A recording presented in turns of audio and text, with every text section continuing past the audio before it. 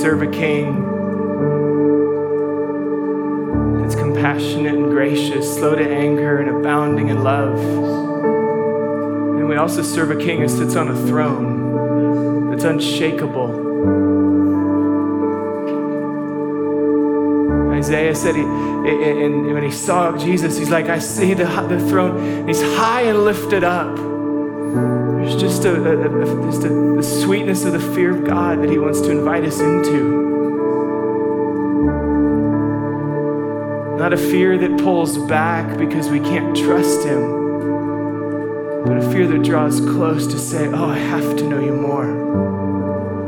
See, the fear of God is pure and lovely and safe. Even as we sing that he shall reign forever, it's this established foundation that we can stand on to say, you're good and I'm okay.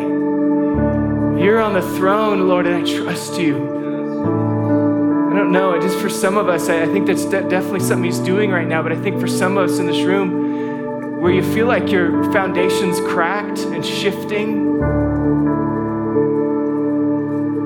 I just want to paint an accurate picture that your King who rises to show you compassion is also a just God. This truth is a foundation you can stand on and I can stand on right now. He shall reign forever and ever. We can trust him. Oh, not a distant God far off, but now a God that knows me and I can trust.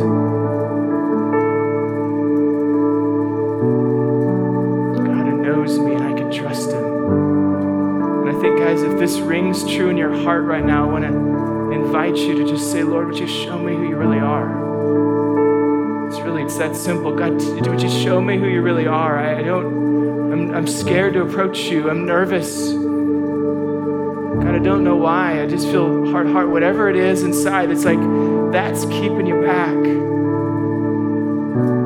Willing to take a step forward, it's courageous to say, Lord, would you show me who you really are? Would you show me who you really are?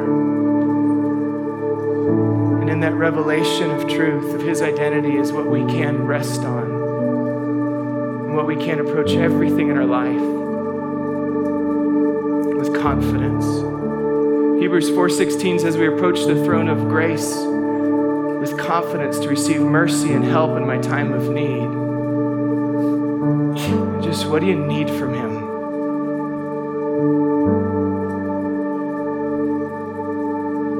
What do you need from him right now? This king who sits on a throne, he actually says, hey, come close and crawl in my lap. We can approach his throne with confidence to receive mercy and help in our time of need. It is our king who is both established and strong, but is compassionate and loving, and his arms are open wide.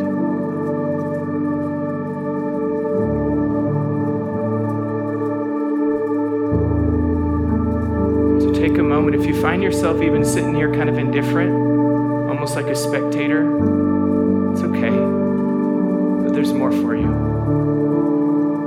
And I promise you, it's not trying harder, it's not singing louder, it's not raising your, it's not any of it. I promise you, it's just, Lord, I want to know you more. It's the sacrifice of praise. Lord, I want to know you more. I don't know you like I used to.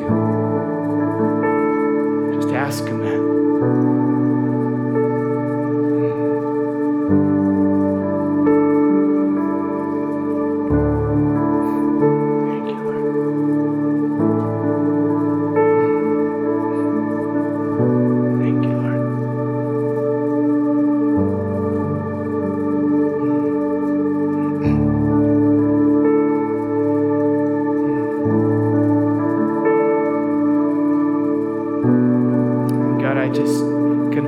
Lord, for all of us, the reality that we sit in a secure place before you. No matter what's been done to us, no matter what we've done, no matter what our past holds, God, we sit in a secure place and we trust you right now. We love you, Lord. Amen. Amen. Amen.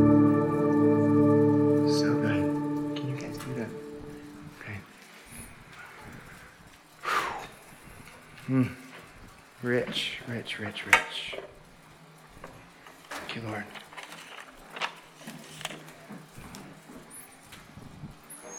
No, sorry, Drew. Gotta get something out of here.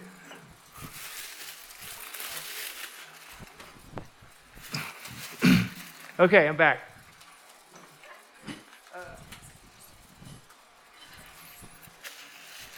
That's for later. Hi, guys. Do we need lights on? We probably need lights on. How do we do that?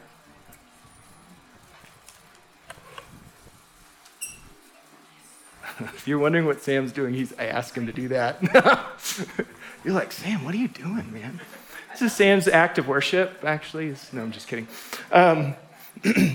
Let's see. I have one more thing I need to ask.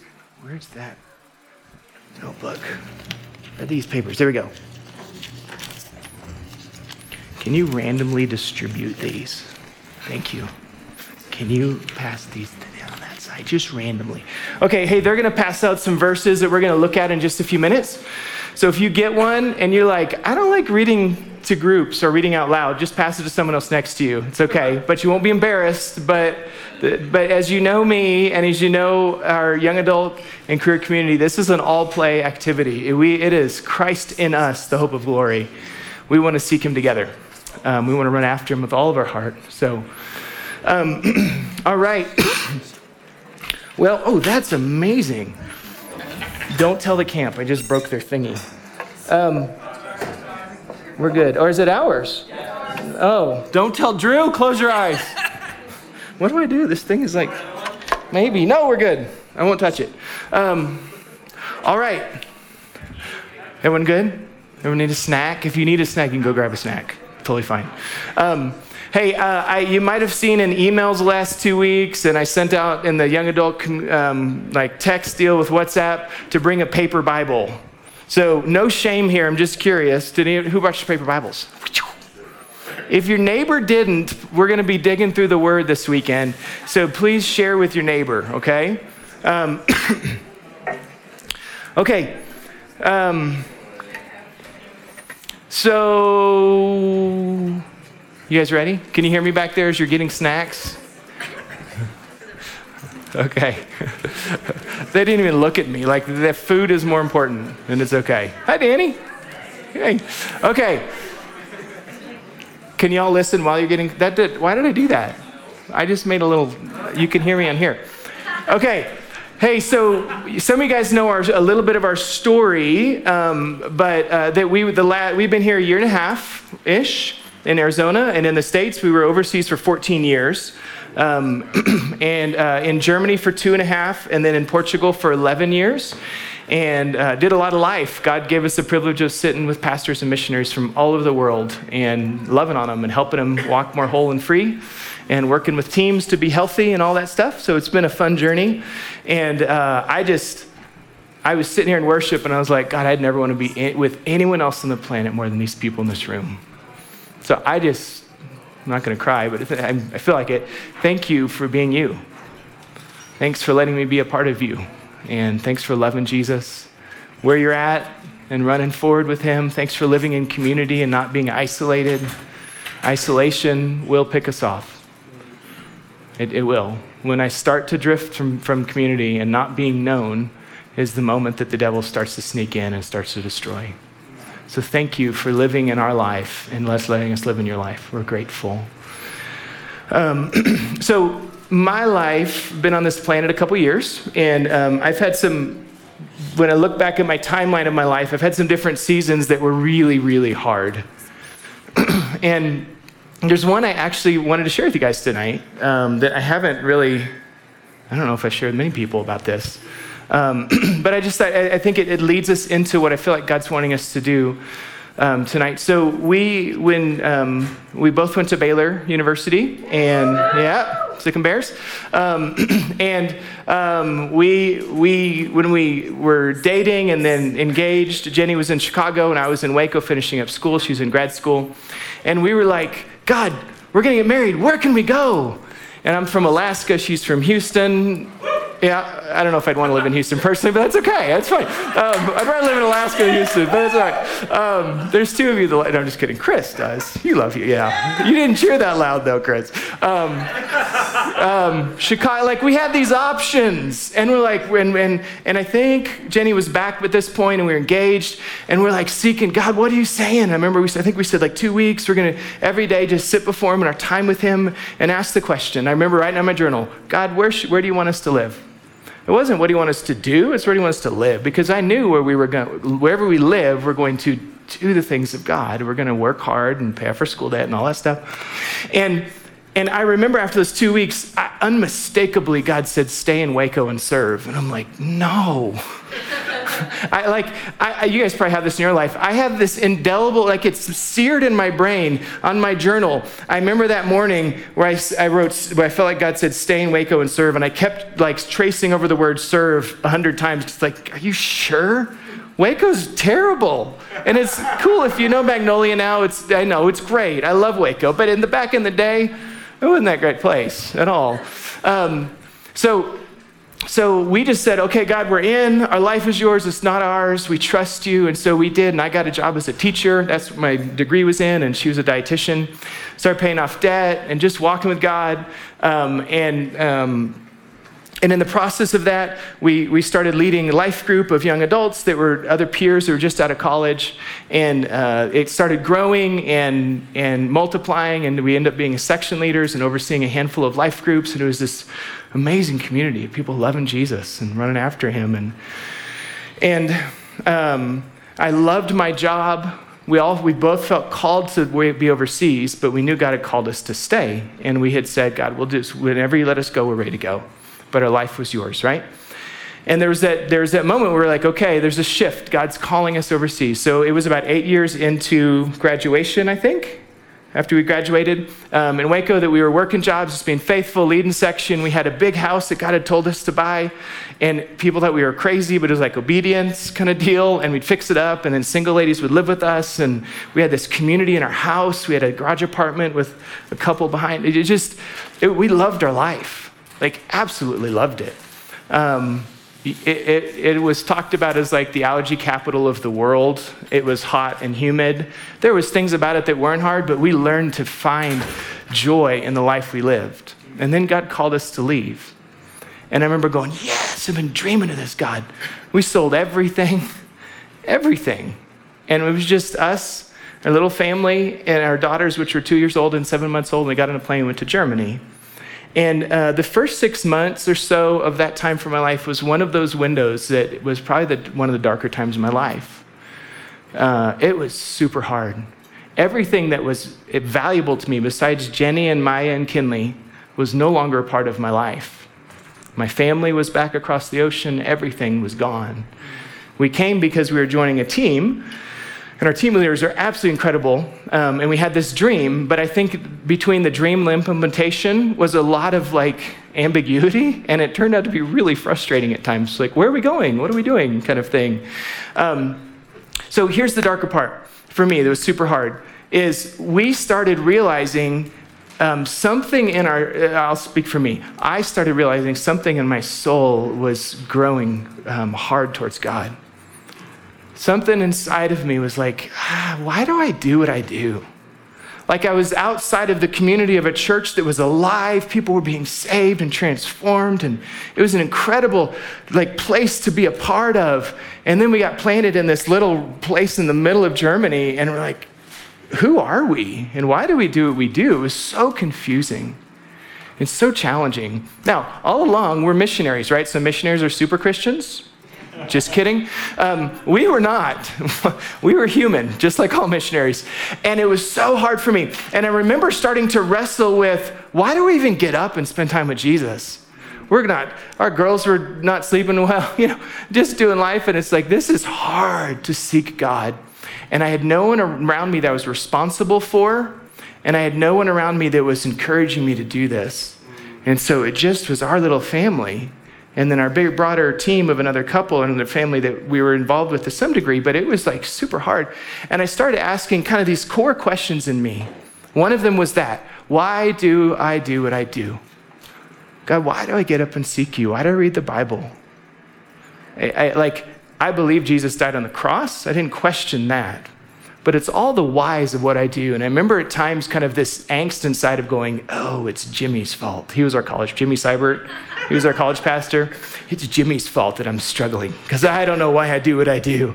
Or, anyways, we all know that. Like, it's easy to point someone else's blame instead of look in the mirror and take responsibility for myself. Yeah, that was me. And and there was like 4 or 5 or 6 different things I really, really struggle with around this. There was that one though, and the 2 that I remember was also like issues of holiness and purity. We'd interact with different missionaries or pastors, and some of them watch stuff that I'm like, why are you watching that? I don't understand that. And it was kind of like, oh, it's entertaining value, or it's enjoyable, or it's that kind of thing. And so there's a slight justification that we'd interact with people, and I didn't, because we came from an environment where people were like, anything in the way, Jesus, I want to run after you. Anything.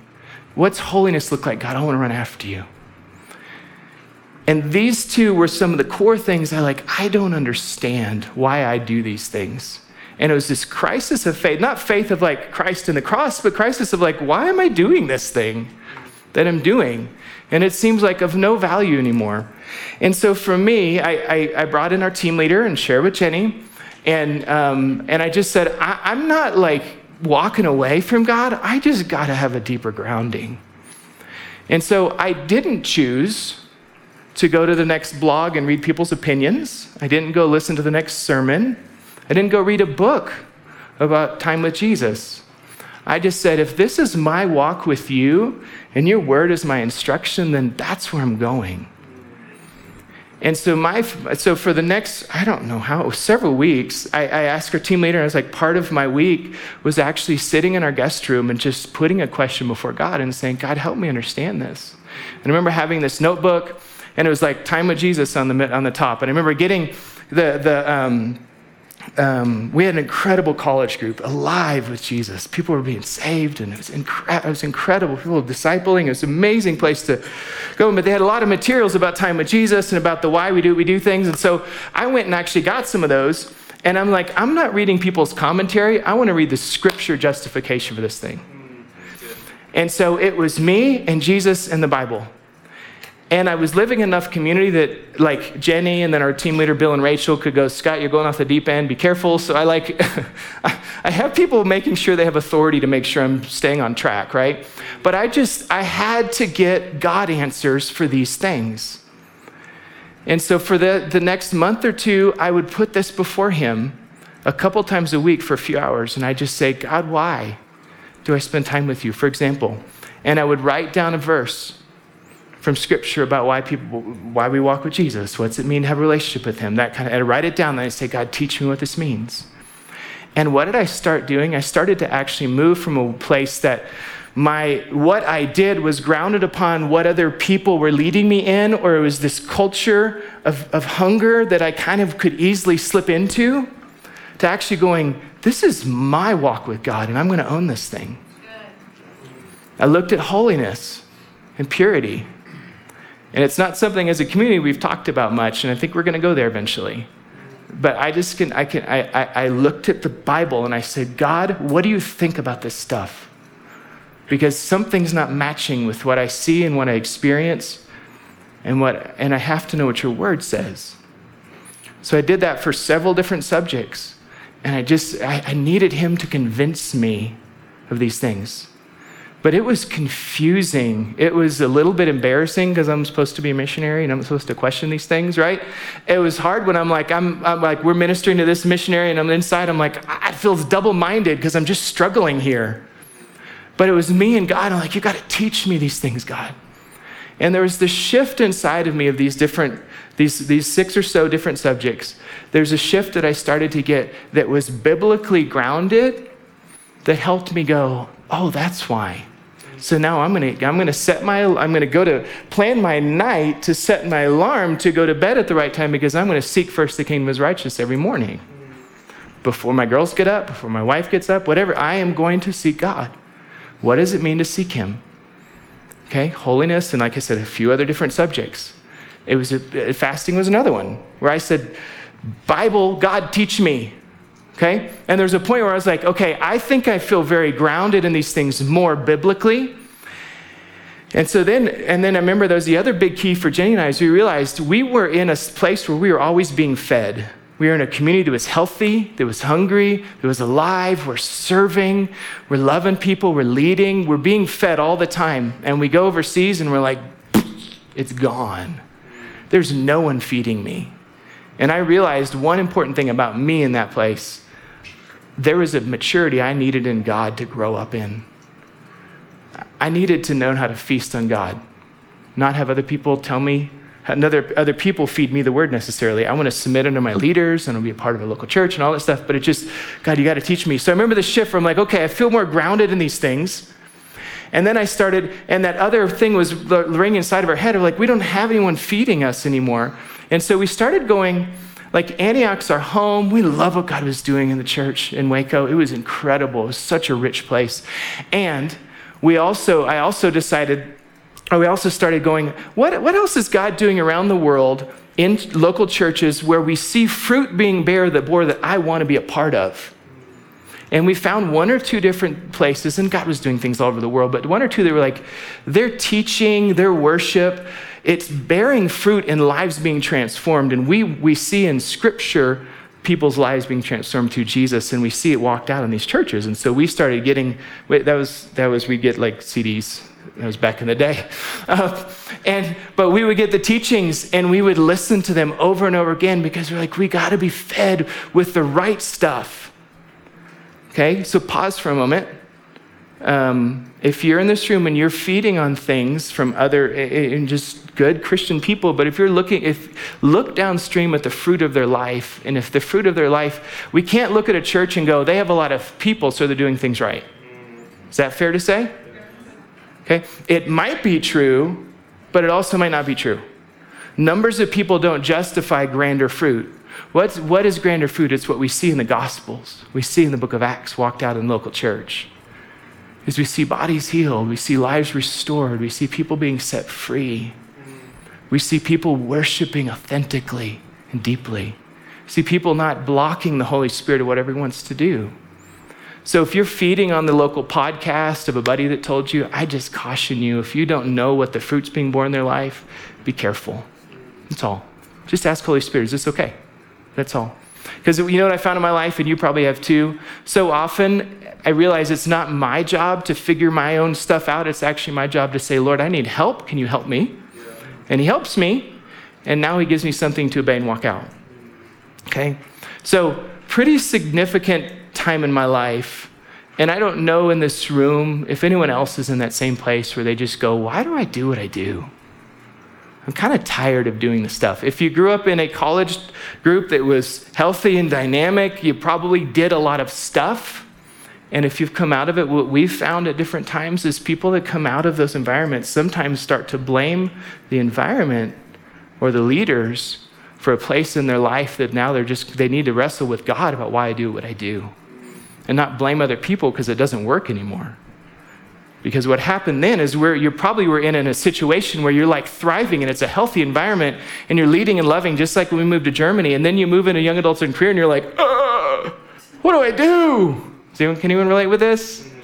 Yeah, a little bit. No hands. Surely you can relate with me. Okay.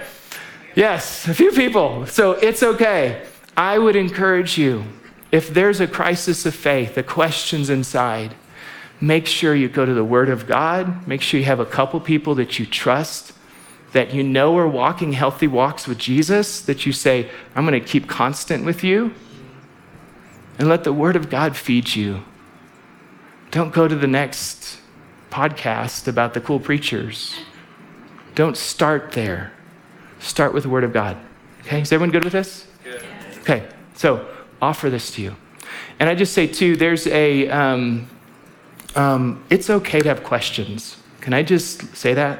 Yeah. Questions aren't bad. Questions are actually healthy. We have raised daughters who are now 16 and 17, and they have questions in life. Now, used to when they were little, and they're like, why, Daddy, do we do this? Why do that? And we're like, because. And now I realize actually it's a parenting thing I regret, is that I wish I would have leaned down and just gone, let me talk to you about why we do these things. why vegetables are a good idea to eat or whatever, It's just like, that's the heart of the Father is actually when we say, God, I don't understand and I'm questioning this. He doesn't go, stop it. You don't have strong faith. You're a fool. He doesn't say those things. He goes, come near. I want to teach you. Come near. I want you to hear my heartbeat of why those things are from you. And that's how we get changed. That's how we get grounded in the next stage of our life. I actually heard a lady, she's actually in charge of, where's Danny? Danny knows her. Yeah, Susan Peters. She's in charge of Unbound globally.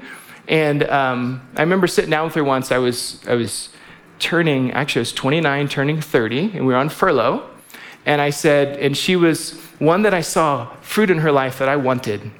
Just healthy, beautiful fruit, loving people well, all that stuff. And I sat down with her, I said, Susan, my birthday's coming up soon. What do I need to know about my 30s? I'm thinking like she's gonna give me a book, and she goes, one thing, every decade needs a deeper level of brokenness. Every decade needs a deeper revelation of Jesus. She said, those two things to me. And I just offer that to us. You don't have to have a decade birthday in front of you to make that choice. It can be now. Amen. Is if you're wanting a deeper foundation, if you're wanting something new, if you're like, I feel like I'm just growing cold, I'm kind of drifting, maybe it's like it's time for a greater revelation.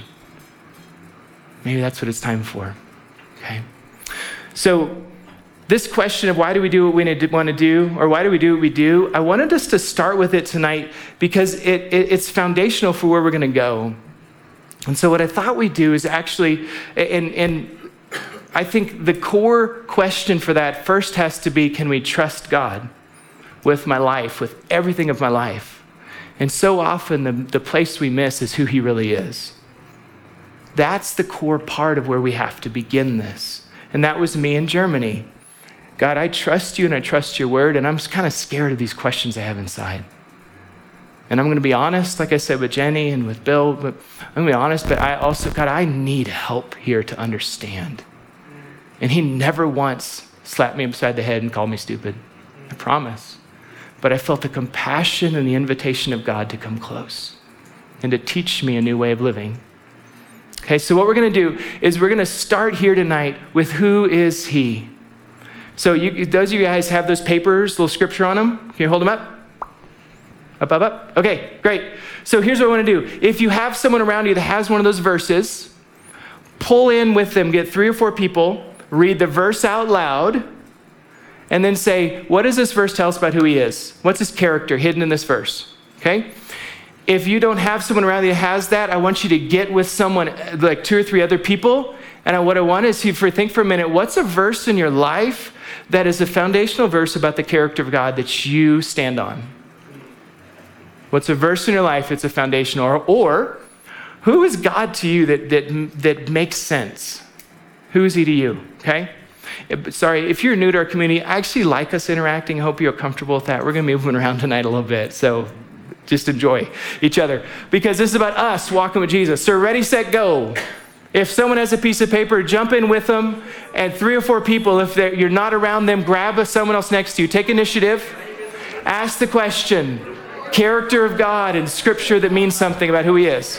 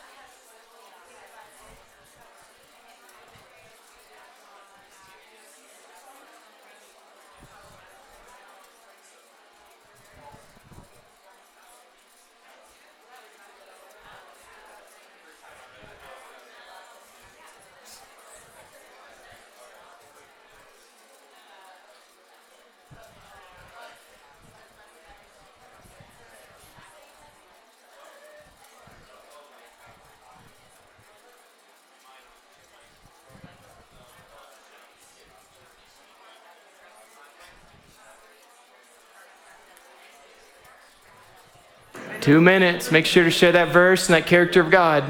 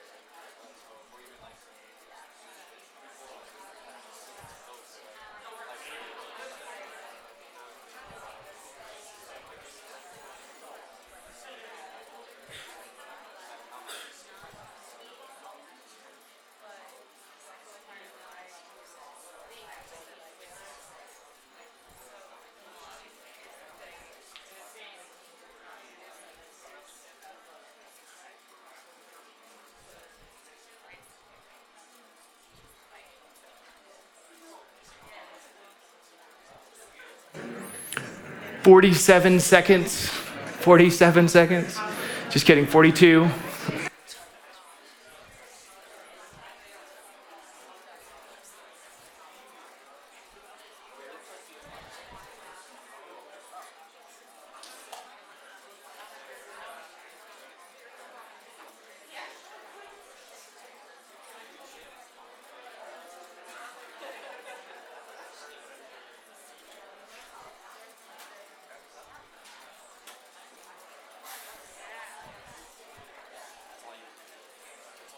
All right, wrap up if you can.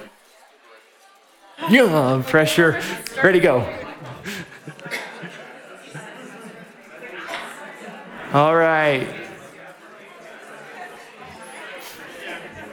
Thanks. Thank you. Okay.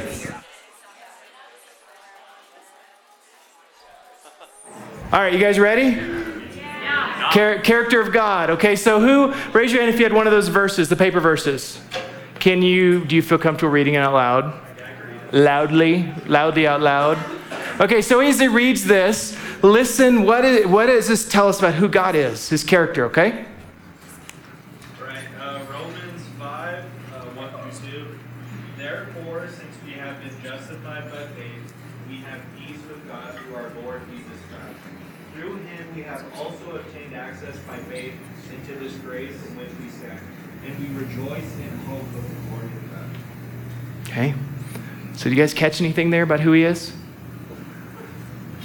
Oh, we can't hear it. I got a microphone that can help with that.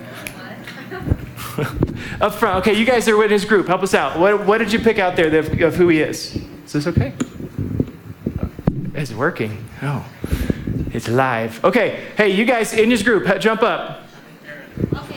Just tell us one thing. I mean, God is gracious, obviously, but we talked about how he is a redeeming and intentional God. Like he knew that we were going to be, sinful people, and he already had a strategy to send Jesus in our place. So not only do he redeems, but he's an intentional God.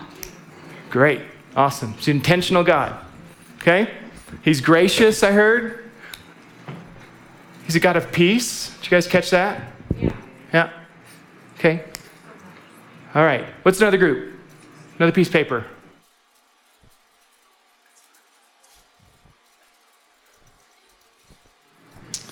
This one's James 1:17.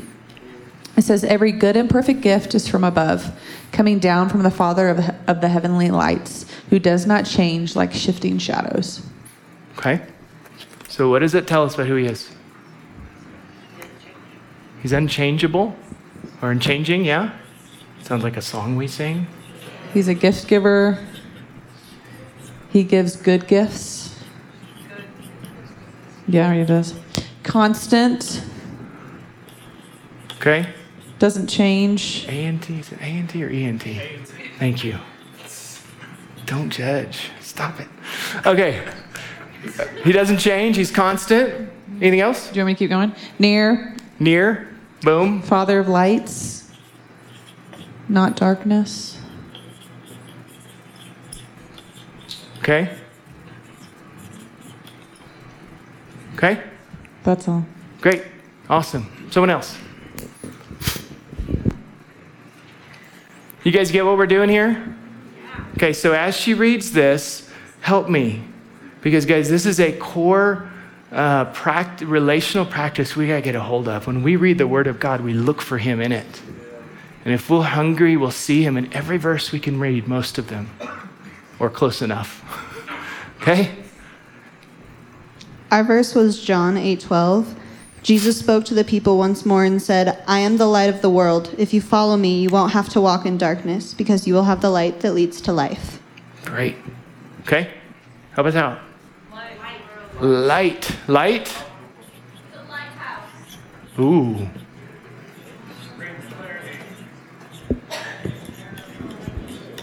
Okay? His light leads to life. Light leads to life. Okay? He's a protector of darkness. Life, that's an E. Sorry. He's a what's that? Protector of darkness. Protector of darkness? Like he keeps it away from us. Yeah, that's good. Okay. From darkness.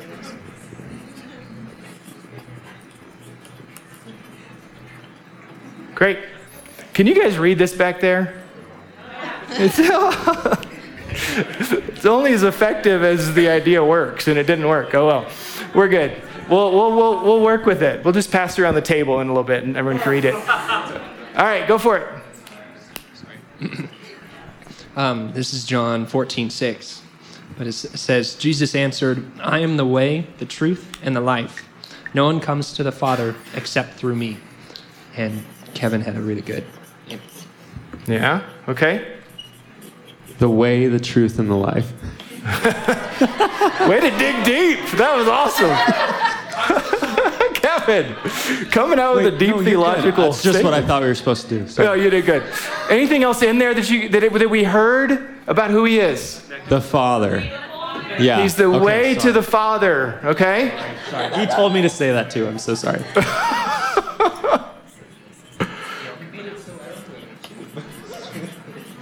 The way to the Father, okay?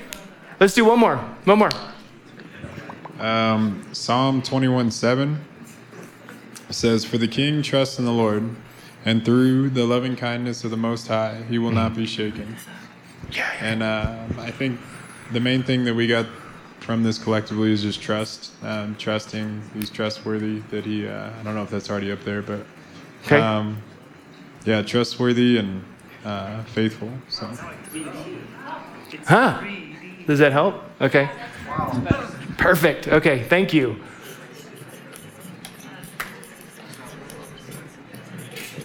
So, moral of the story for the table is Scott needs help. So, thanks for the help. Just be honest here, folks. He's trustworthy. Anything else we picked up from that verse? I'll just turn it occasionally. No, I'm just kidding. Okay, thank you. So, if we want to walk further with Jesus, if we want to, in the time of crisis, have a foundation that's unshakable, we have to know these things. And it's not a knowing like in your head, oh, he's the way, the truth, life. Yes, I get it. It's actually like, wait, you're the way? And God, I feel so lost right now. But Jesus, you're the way. Would you teach me what this means? Teach me who you really are. Okay? God, you're the truth. This is my journey. This is that dark time I went through. And Jeremy, I told you about. God, you're the truth, and everything I have been doing doesn't feel very truthful. Like the sacrifice doesn't feel worth it anymore to me. Honestly. It was such a hard 6 months. And a number of reasons, but this was a foundational reason. And so I said, Jesus, you're the truth, and I don't know if I believe it. Is that okay? I just said that. I hope, because all of us should be able free to say that at times. God says you're the truth, and God, I struggle with this. Would you help me? Because I don't feel like things are true around me anymore. And when I started to get honest with him, he started to move closer. No, just pause for, sorry. He lives inside me by the Holy Spirit. He didn't leave me. He never leaves me or forsake me, okay?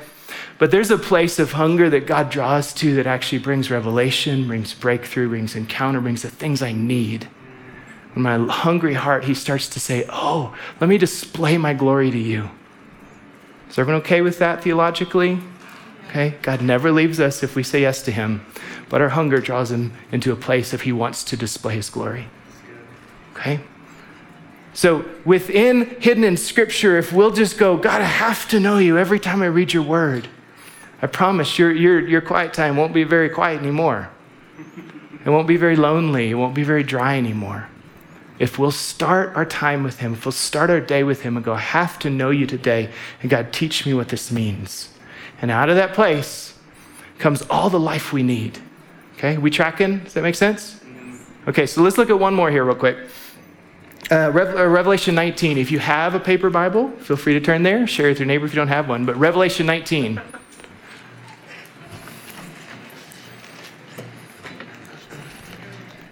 These, we're going to read 11 through 16, okay? These verses are a go-to for me over the years when my foundation feels shaky. And so if that's okay, I just want to bring you into a bit of this vulnerable place for me. I go here with God when I don't understand things. Okay, so we're just going to kind of read it slowly, and I just love to share a few thoughts from it. Revelation 19, verse 11. I saw heaven standing open, and there before me on a white horse, whose rider was called Faithful and True. Capital letters there. That's a name. Names are attached to identity, and identity is attached to what we can do and will do. He is faithful and he is true. For me, part of my journey is my dad left when I was 11. He went on a business trip and called the family and said, hey, not coming home. That was it. So for me, my dad was unfaithful to me and to my family. And I could live life getting more and more bitter and walking farther and farther away from the reality I need healing and help, because I'm going to be strong and I don't want to face it, it's so painful. But there are moments in my life, if you were to see my timeline, where I said, God, I don't know if I believe you're faithful. And that in that interaction, he says, Scott, because your dad was unfaithful, you think I'm not, but I'm so much better. He's faithful and true, period. And if we don't understand those things, again, I hope to hear this. Go to him and ask him for help. I promise, if we'll create time and space and be honest and vulnerable with him, he will meet with us. And when he meets with us, we'll be changed. Okay? So let's keep going. Faithful and true. With justice, he judges and wages war. That is our Jesus. He is a God of justice. And there are probably things in your life that feel super unjust. And I promise you, he's still a God of justice. This world dishes out a lot of injustice to us. But if in those places we'll guard our heart and not let the angst settle in because of something unjust we did, but instead say, wait, you're going to take care of me. Would you teach me how you're going to do that? Jesus is a God of justice who does wage war. He protects us. Whether that is in the moment, or whether it is in his healing throughout our life, or whether it is in the day where he returns from the clouds to say, I am the king. And I am in charge. Okay? We'll keep going. Verse 12. His eyes are like burning fire. What does fire do? Purifies. What does fire do? What was funny? Was that funny? Did I say something?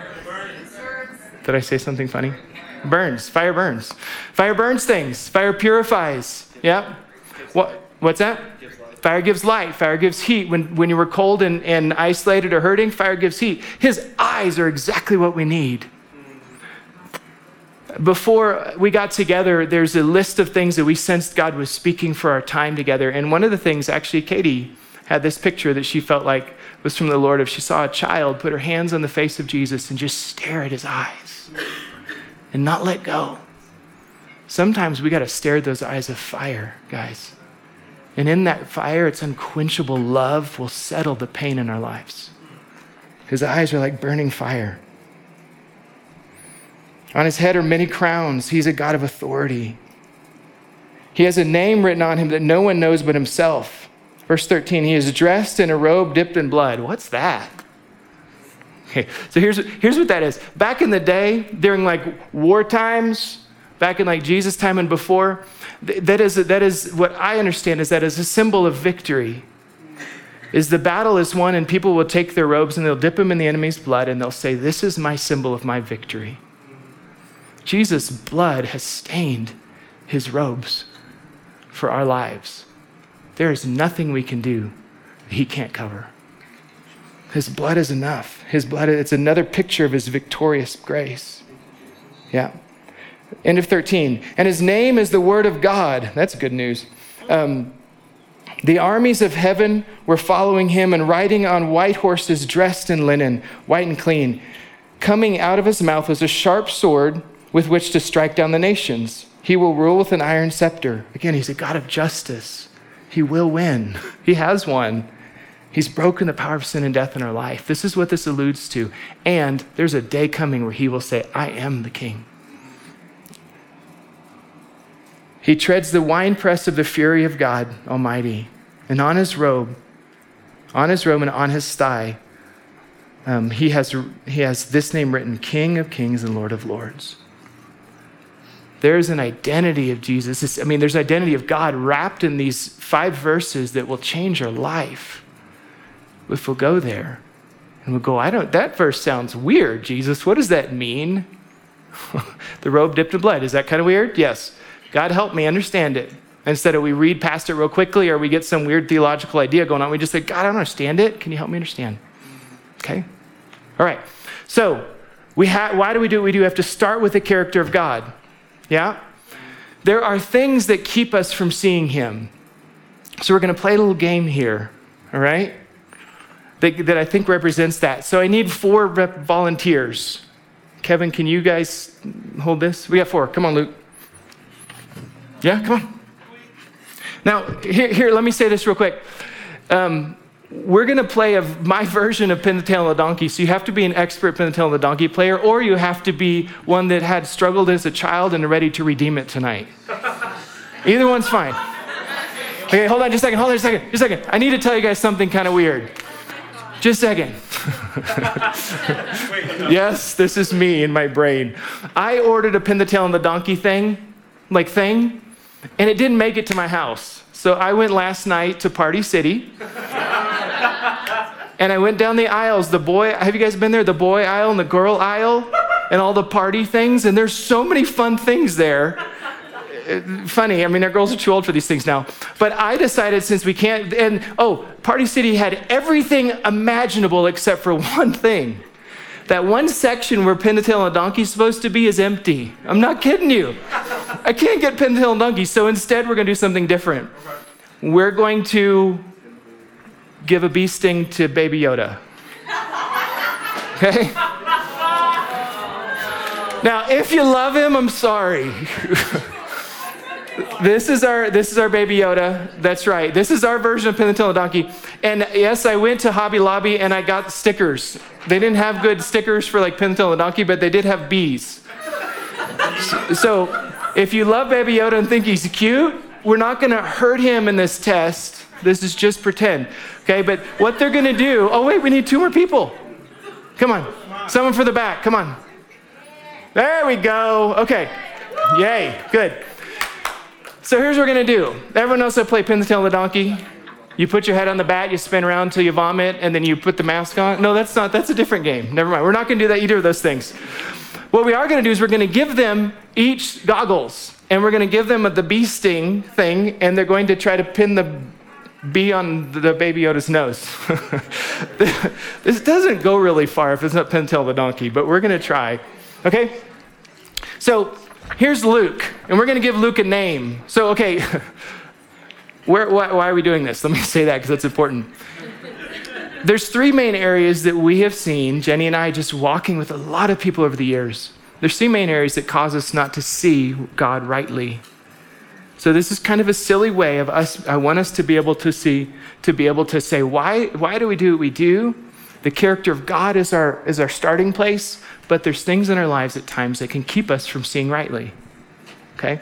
So the first one we're going to give Luke is diligent. Okay? Yeah? So Luke's glasses. So Luke's a diligent man. So Luke's glasses are work glasses. Now, if you're thinking this is a professional paint job, it is. I spray painted these. That's right. So these glasses are a little spray painted, so it's not going to be super easy for Luke to do the project we're about to do. Because Luke is a diligent man. So diligence is a good word and a bad word. Do you remember when Jesus actually spoke to the Pharisees and he said, you diligently seek the word of God, yet you miss me? You guys remember that verse? If you don't, it's a wonderful one. We find the heart of God inside to say, find me in the word. So Luke would be one of those that says, I know the word. I love theology. I show up to life group on time. I worship up front. I do all the stuff. I'm diligent. But all along, sometimes that diligence is actually self-initiated and self-driven. And we live more like a Pharisee instead of like a disciple. We diligently do the things of God, but all along we missed who he is. So this is, you can just hold these for a minute. You don't have to wear them yet. They're a little sticky too, by the way. Sorry. Okay. Ready? Okay. So Colleen is carefree, which is a wonderful characteristic to have, right? So Colleen's like, man, I'm walking with Jesus. I'm doing my deal. I'll do whatever job he says. I'll do it wherever I want to live. Whatever friends I have, I'm doing my deal. I'm carefree. But if you get deeper inside of Colleen and that carefreeness, you actually realize she's her own God. She actually hasn't potentially read through Romans 8, for example, or most of Romans to go, wait, I'm actually dead and it's Christ who lives in me. And so the choices I make are out of faith and out of obedience. It's no longer I that live, but Christ who lives in me. So Colleen is more one of the carefree types that actually down deep inside, she doesn't quite understand what it means to seek first the kingdom of his righteousness. Because my life is my own. And ultimately, down below, if we look at our board, it's because carefreeness doesn't really trust God to entrust our life to him, okay? So the other thing that I made these goggles. So I ordered amazing. They're like, what's that kind, that style? Steampunk? Yeah. It's like that kind of cool looking. But they had these kaleidoscope glasses in them, and they didn't show up to my house in time. So I made these. These actually, if you want to buy a pair of these Minion glasses, now these are one of a kind. You can't have these, but the frame of them you could buy actually at Party City as well for like $6. Yeah, Party. This is actually a plug. They're sponsoring. No, I'm just kidding. So these are Colleen's. So Colleen's got a little bit of self-protection going on, and she looks good on the outside because life's about looking good and being carefree. And she's got right on the inside of those jewels is actually some like glittery, shiny stuff. What I did to help her a little bit is I poked some pinholes in here. Okay, so she can probably see that in a moment, but she's got to tilt her head and get the right view to get God and what he wants for us. So carefree, there's your goggles, okay? This one is judgment, self-protection, and unforgiveness. Judgment, self-protection, and unforgiveness. This is the one that shows up at church and actually critiques what the pastor says the whole time. Sorry. Love you. Sorry. We're all at fault. I just want to say that. Just let's all get before Jesus on that one, okay? Instead of we pray for our leaders and we bless our leaders, okay? I do it with joy because I've had to walk that journey many times in my life, okay? So unforgiveness, judgment, and self-protection is like a shield in our life that just says, you've hurt me enough that I can't trust you either. You've done this to me enough. I've read the blogs about those pastors, so I can't trust pastors. I can't trust if we'll stay on the church theme. I can't trust if the pastor has a sermon and there's only a few verses. I have to have certain verses in order to do it. That's called self-protection. If we're so picky on the word of God that's being given to us that we can't feast on it, it's our fault. We gotta be hungry. And hungry is the word of God is living and active. And so if someone brings it to me, I'm going to eat it. Okay? So self-protection, judgment, and unforgiveness. There you go. These don't actually qualify you guys like who you really are. All right. And this last one, oh, this is good for Hunter. Oh, yes. This. Anyways, wait, can I tell you all a funny story? Sorry. It's okay. Anyways, never mind. This is a protective shield that is kind of not see-throughable, right? There's a film on top of self-protection. There's a film on the inside of judgment. And there's little tabs on the side that we could take those off and she could see in a second and have no problems. But because of those things in her life, she can't actually see rightly. She could tilt her head and she might try that. I don't know. I'm not giving you boundaries. You could cheat if you want. But, there's ways around self-protection and judgment that looks really good. But in the end, if we're really honest and we look in the mirror before God and we say, Lord, where am I at with this stuff? Are we trusting him enough to say, hey, that's actually a problem? And then hear our Father say, can I teach you to live a different way?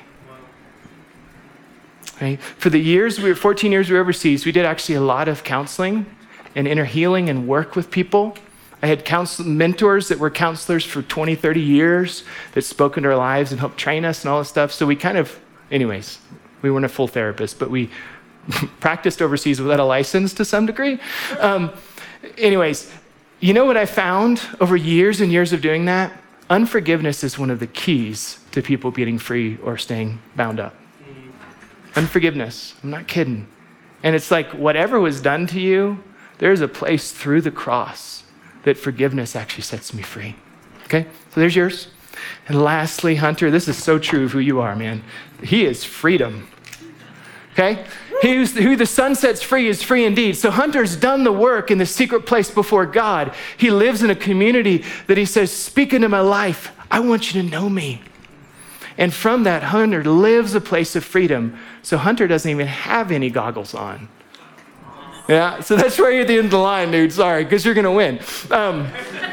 Okay, so you guys ready? See how they do? Yeah. All right. What's that? Well, sure. Yeah, if you want us to, that's fine. When they poke it, though, it'll not stick. Okay. So we should do that? Is anyone taking pictures of this? Because this is going to be amazing. Oh, no. Here, put your goggles on real quick. You're just free, man. Stay free. All right, they need pictures. Here, come here. Can someone take a picture of that? Because that's awesome. There you go. All right. So Luke is diligent. So Luke, here's your little bee. And let me stand you over here because you can't see. But you look good. You got gold on your glasses. So if you just kind of go and sit on David's lap. No, I'm just kidding. Don't sit there. Just go straight and you're going to find Baby Yoda. So you notice diligence? He can walk in a straight line, right? He can keep going forward. He's diligent enough that he could look good on the outside. He can do the right things. Ooh, he's calculative. Could you see? How did you do that? You gotta, what? Math. Nice. Diligence. All right, awesome. Okay. You ready? Yeah, you got it on his forehead. You can check it out. There's yours. Here, come here. You're good. I won't run you into anyone. Do you trust me, Colleen? Let's spin around 5 times. No, I'm just kidding. Let's do that. Okay, you can walk straight. Baby Yoda awaits your sting. Yeah, she's got this. Can you see through the holes?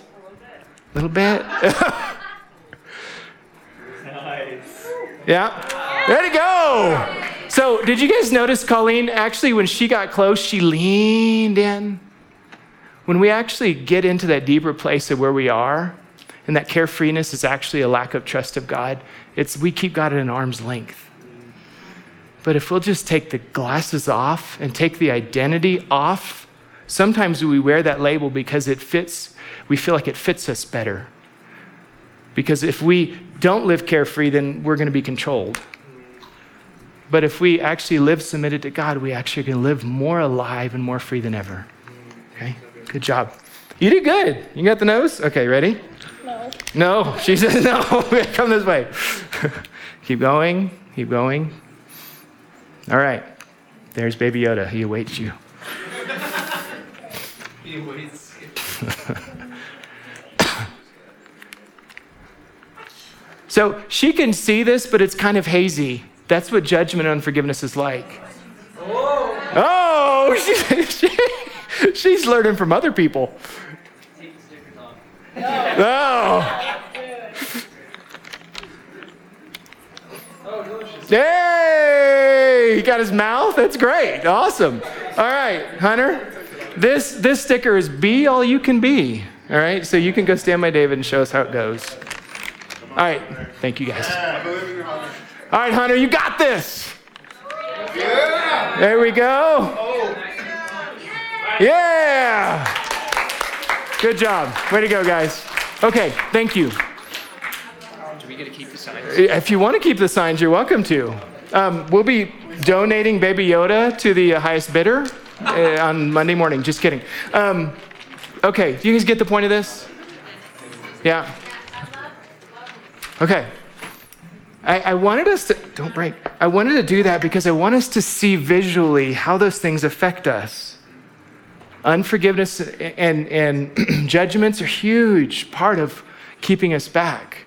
That carefreeness, the lack of, God, I trust you with my life, and if I don't, I need help to learn to trust you, is so destructive. And it's veiled in this kind of phlegmatism. Is that a word? Phlegmatic living? No. Is that a word? Phlegmatic. Is that the word? Okay. It's veiled in this, hey, I just kind of float through life. I'll do it when I want to do it. Now, I understand some of you are a different generation than me, and that's more characteristic of your generation, but I'm not talking about generational differences. I'm talking about children of God. What do disciples do? How do they walk with him? They follow him. Okay? All right. So there's a wrong way, as we just looked at, of actually learning who he is, so we learn why we do what we do. There's also a right way that's beautiful. And what I want to do real quick, is everyone okay? We need to stand up. Everyone stand up for just a second. Stand up, stretch, stretch, stretch. And I'll get my paper. Stretch. All right, good job. Okay. Hey, we're awesome. You guys can grab a seat. We're gonna just a few more, a little bit more minutes. What my hope is, listen, as we talk about this, is I hope that for you and I, even as we talk, there's like, oh God, I need help here. Oh God, I need breakthrough here. That's my hope. This isn't about just me talking, because that's no fun. But if this is about me bringing, hopefully, the word of the Lord, and we're like, God, what are you saying for me? I have to have this from you, okay? So what I did is I actually took, the book of Mark, so the Gospels, the first books of the New Testament, it's Matthew, Mark, Luke, and John, and I took the book of Mark, and it actually has 16 chapters, and I went through the first 8 chapters, because if we did 16, we'd be here a long time. First 8 chapters, and I wrote down sentence fragments of ways when people saw Jesus, how they responded to him. And I want us to read through that together. Do we have that side? Yes, okay, awesome. Okay, so buckle your seatbelts. This is a bunch of scripture really quickly. Here's what I want to ask. When I read this, you and we go, God, I want to respond to you that way. These are people who saw God rightly by looking at Jesus, and this is how they responded to him. If we saw him for who he really was, I bet we'd respond this way more. Okay? So, first one is, you guys ready? Here we go. Okay, first one is chapter 1, verse 18. At once they left their nets and followed him. At once when they saw him, they left their nets and they followed him. Okay? 1:20. They left their father Zebedee in the boat with the hired men and followed Jesus. 1:22. The people were amazed at his teaching because he taught them as one who had authority, not actually as the teachers of the law. 1:27. The people were also amazed that they asked each other, what is this, a new teaching and with authority?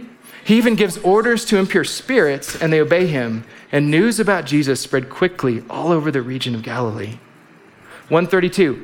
That evening, people brought to Jesus all the sick and demon-possessed, and the whole town gathered. 1:37. The disciples said, everyone is looking for you. 1:45. Yet the people still came to him from everywhere. Chapter 2, verse 2, they gathered in such large numbers that there was no room left, not even outside the door. We've been a part of a lot of life groups in our life. This has never been the story, and I wish it was. What if that was your aim in your life group? We're going to try to live out Mark 2:2. They gathered in such a large number that there was no room left in the house, and so people went outside to hear him and see him. 2:12. This amazed everyone, and they praised God, saying, "We have never seen anything like this." A large crowd from Galilee followed, and when they heard about all he was doing, many people came to him. 3:10. He healed many, so that those who had diseases were pushing forward to touch him. Jesus began to teach by the lake, and the crowd that gathered around him was so large that he got into the boat and sat in it out on the lake. 4:41. They were terrified and asked each other, "Who is this? Even the wind and the waves obey him." 5:6. And when he saw Jesus at a distance, he ran and fell on his knees in front of him. 5:22 and 23. Then one synagogue leader named Jairus came, and when he saw Jesus, he fell at his feet, and he pleaded earnestly with him, "My daughter is dying. Please come and put your hands on her so that she may be healed and live." That may never be our story, but is there anything in your life that you're so desperate for him to set you free from that you're willing to go and throw yourself at his feet and not let go until he says, "Okay, it's done"? A large crowd followed and pressed around him. 5:42. Immediately the girl stood up and began to walk around. She was 12 years old. And at this, they were completely astonished. When the Sabbath came, he began to teach in the synagogue, and many who heard him were amazed. But many who saw them leaving recognized them and ran on foot from all the towns and got there ahead of them. 6:42. They ate and were satisfied. That's good news. 6:51. And when he climbed into the boat with them and the wind died down, they were completely amazed. 3 more here. People were overwhelmed with amazement. He has done everything well, they said. And he even makes the deaf hear and the mute speak. The people ate and were satisfied. And the last one, 8:22. They came to Bethsaida, and some people brought the blind man and begged Jesus to touch him. Some people brought a blind man and begged Jesus to touch him. What I want to invite us into is a desperation that's different than what we know. A desperation that actually says, if God, if you don't help me in this relationship, if you don't help me in my understanding of who you are, if you don't help me in this area, God, I don't know what I'm going to do. Maybe for some of us, we got those cool glasses on and we're like, yeah, I like to be carefree. It's kind of my vibe. But inside, your heart is so afraid of him. Can I really trust him? I promise if we'll just trust him and take a step towards him, that's the deal with God. We don't have to have it all figured out. We just got to step towards him. And then it's done. Okay, A.W. Tozer says this. You got that up there? Listen to this. This is amazing. Come near to the holy man or woman of the past, and you will soon feel the heat of the desire for God. They're mourning for him. They prayed and wrestled and sought for him day and night, in season and out. And when they found him, Jesus, the finding was all the sweeter for the long seeking. And he goes on to say, complacency is a deadly foe for spiritual growth. Right? Let it be said of you and I that people come close to us and they go, there's fire in you. And I promise it's not about acting right. It's not about heaping more scripture in your memory well. It's actually starting first with saying, God, I have to know you. I have to be free. And out of that, we say, now, God, what do I do? And he might go, hey, a season of memorizing the word, let's do it. Or he might say, I want you to worship more. He might say, I want you to serve. I don't know, but the first place is to him. It's to him, okay? So what I want us to do here as we try to take a little time to respond is I want to just out through 3 different ways that we see in Scripture, these stories that may or may not be familiar to you, that actually is ways where people actually responded with this reality of, this is who you are, and I don't know you this way, and so I'm going to respond this way, okay? This one comes out of Mark 4, and it actually happens throughout the Gospels. Many times, Jesus tells a parable or heals someone or does something that the disciples don't understand, and then you'll see the disciples go, Jesus, can we talk? And they go, why did you just do that? I don't understand what you just said. I don't understand why you didn't do that. I don't understand this. And Jesus never said, oh, you guys are crazy. He actually said, hey, let me explain to you. And that's what this one is for. Mark 4 is actually these set of scriptures that talk about where they pull him aside and they say, Jesus, I don't understand. So it's possible tonight for you and I that you're like, that's your deepest desire inside, is I need understanding about a situation, about his character, about why you do what you do. I need understanding. And I promise if in a moment, if you'll actually take time and go, God, I need to understand this before him, I promise he'll meet with you. He always will. Okay. The second one we want to look at real quick is renew to hope. There's a story of this lady it's in Mark 5. And it's this lady where she's you probably might be familiar with this. This is one of my favorite stories in the Bible. She's had this issue of bleeding for years, and it says she spent all her money to pay for this, and she can't figure it out. She's still struggling. And she hears walking through her city crowds of people. And somehow she knows Jesus is in the middle somewhere. And somehow she knows that Jesus is her answer. See, if you're familiar with culture at the time, she's a woman and she's bleeding, and those two things don't go together. You can't be around people. It's one of those moments in life where there is deep rejection for the woman that has an issue of bleeding. She was impure, but this woman didn't care what people thought. She didn't care what people thought. She didn't care what people said. And the Bible says she pushes through the crowd and she reaches out and she touches him. She's like, if I could just touch his garment, like I don't have to have him look at me. And when he did, if you're familiar with the story, he turns and he's like, who touched me? And the disciples are like, there's people everywhere around. And Jesus said, no, someone touched me. And the implication is there, that lady has something, she needs something from me that you guys don't need. There's a desperation in her that I don't experience with people around me right here in this moment. For some reason, she reaches out and touches him. In that moment, she's instantly healed. And she says, I'm the one that touched you. And this is what she says. Jesus looked at her and said, daughter, your faith has healed you. What's faith? Faith is a blind trust in a God that I want to know better. Hebrews says it's the substance of things not yet seen. Faith is, I want to know who you are. Okay? And then he said, go in peace and be freed from your suffering. So maybe tonight you're like, I need hope of this area in my life. Understanding, hope. And this last one I think is also really important, is desperation.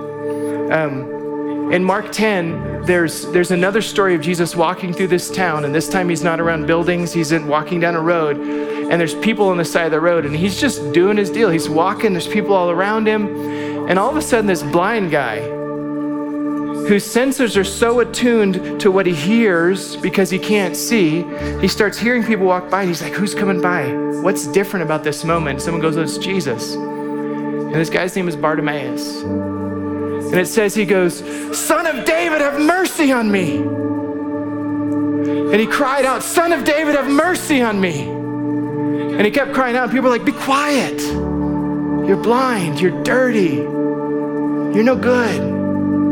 He doesn't want to talk to you. And he kept crying out, Son of David, have mercy on me. There's this desperation that's rising inside of this man's life. Why? Because he actually was so in tune with his need that he actually wanted to get what he could get. You guys understand that? He knew he needed a savior. And I'm not talking about salvation in this moment. I'm actually talking practically about all of us in this room. What is it in your life that like, God, I have to know you. I have to have an answer here. I have to change. I have to be free. if we can be like Bartimaeus and just cry out for him, I think he's going to respond to us. So Jesus, as the story goes, called him close. And he said, what do you need? And he said, I just want to see. And this is what he said. He said, go, your faith has healed you. That sounds familiar. And immediately he received his sight and followed Jesus along the road. Okay? So we're going to take a little time to worship. And this is what I want to ask. What is it in your life that either needs understanding or needs hope, or you just need to be deeper in touch of your need for him? Okay? I've lived more life I've lived longer on this planet than any of you guys in this room. 47 years old. Is that right? Well, except for one person in the room, I won't mention her name. Slightly younger than her. I can promise you, my life now in God is more desperate and hungry than it's ever been in my life. Because I'm more aware of my need for him than ever. My need for him to be a good husband, a good dad, a good pastor, a good anything that's been put before me. I have to have him. And even as I talk about this, what resounds in me is this desperation because I feel it so much. The weakness of my own humanity. But you know what? I don't go towards insecurity anymore. I actually go towards my King. And I so often get on my face and just say, Lord, meet with me here. I don't know what to do. Okay? How good with this? Okay, so I want to invite us to stand. And there is room in this room for you to get where you need to be so you're not distracted. So general church experiences, I stay in my seat and in my aisle. And in some ways that can be super distracting or isolating. So what do you need to do? We brought the Abide rug so we can get on our face. This rug, actually, I was talking to someone a while back and they're like, man, I have soaked that rug with tears before God. And I was like, you're the reason this smells. No, I didn't say. Actually, I did, but it was a joke. But this rug has been, there are people that have come in, probably in this room, there are people that actually have been on their face before God and wept, longing for him to break through in their life. And I just say, let's do it again. Just spread out, make room. But if you find yourself going, oh, I'm just kind of distant, I'm singing the song, it actually is a choice of will to say, I'm choosing to come towards you. Okay? So Holy Spirit, we trust you. We love you. And we just ask what's been prayed countless times over the years, that have been prayed for by David, his son, is God, would you search us and know us, to see if there's any unclean way in us, and lead us in the way everlasting. God, we need your help. We need you to be the God that that's actually what we need. Meet with us right now, God, and help us to respond wholeheartedly to you.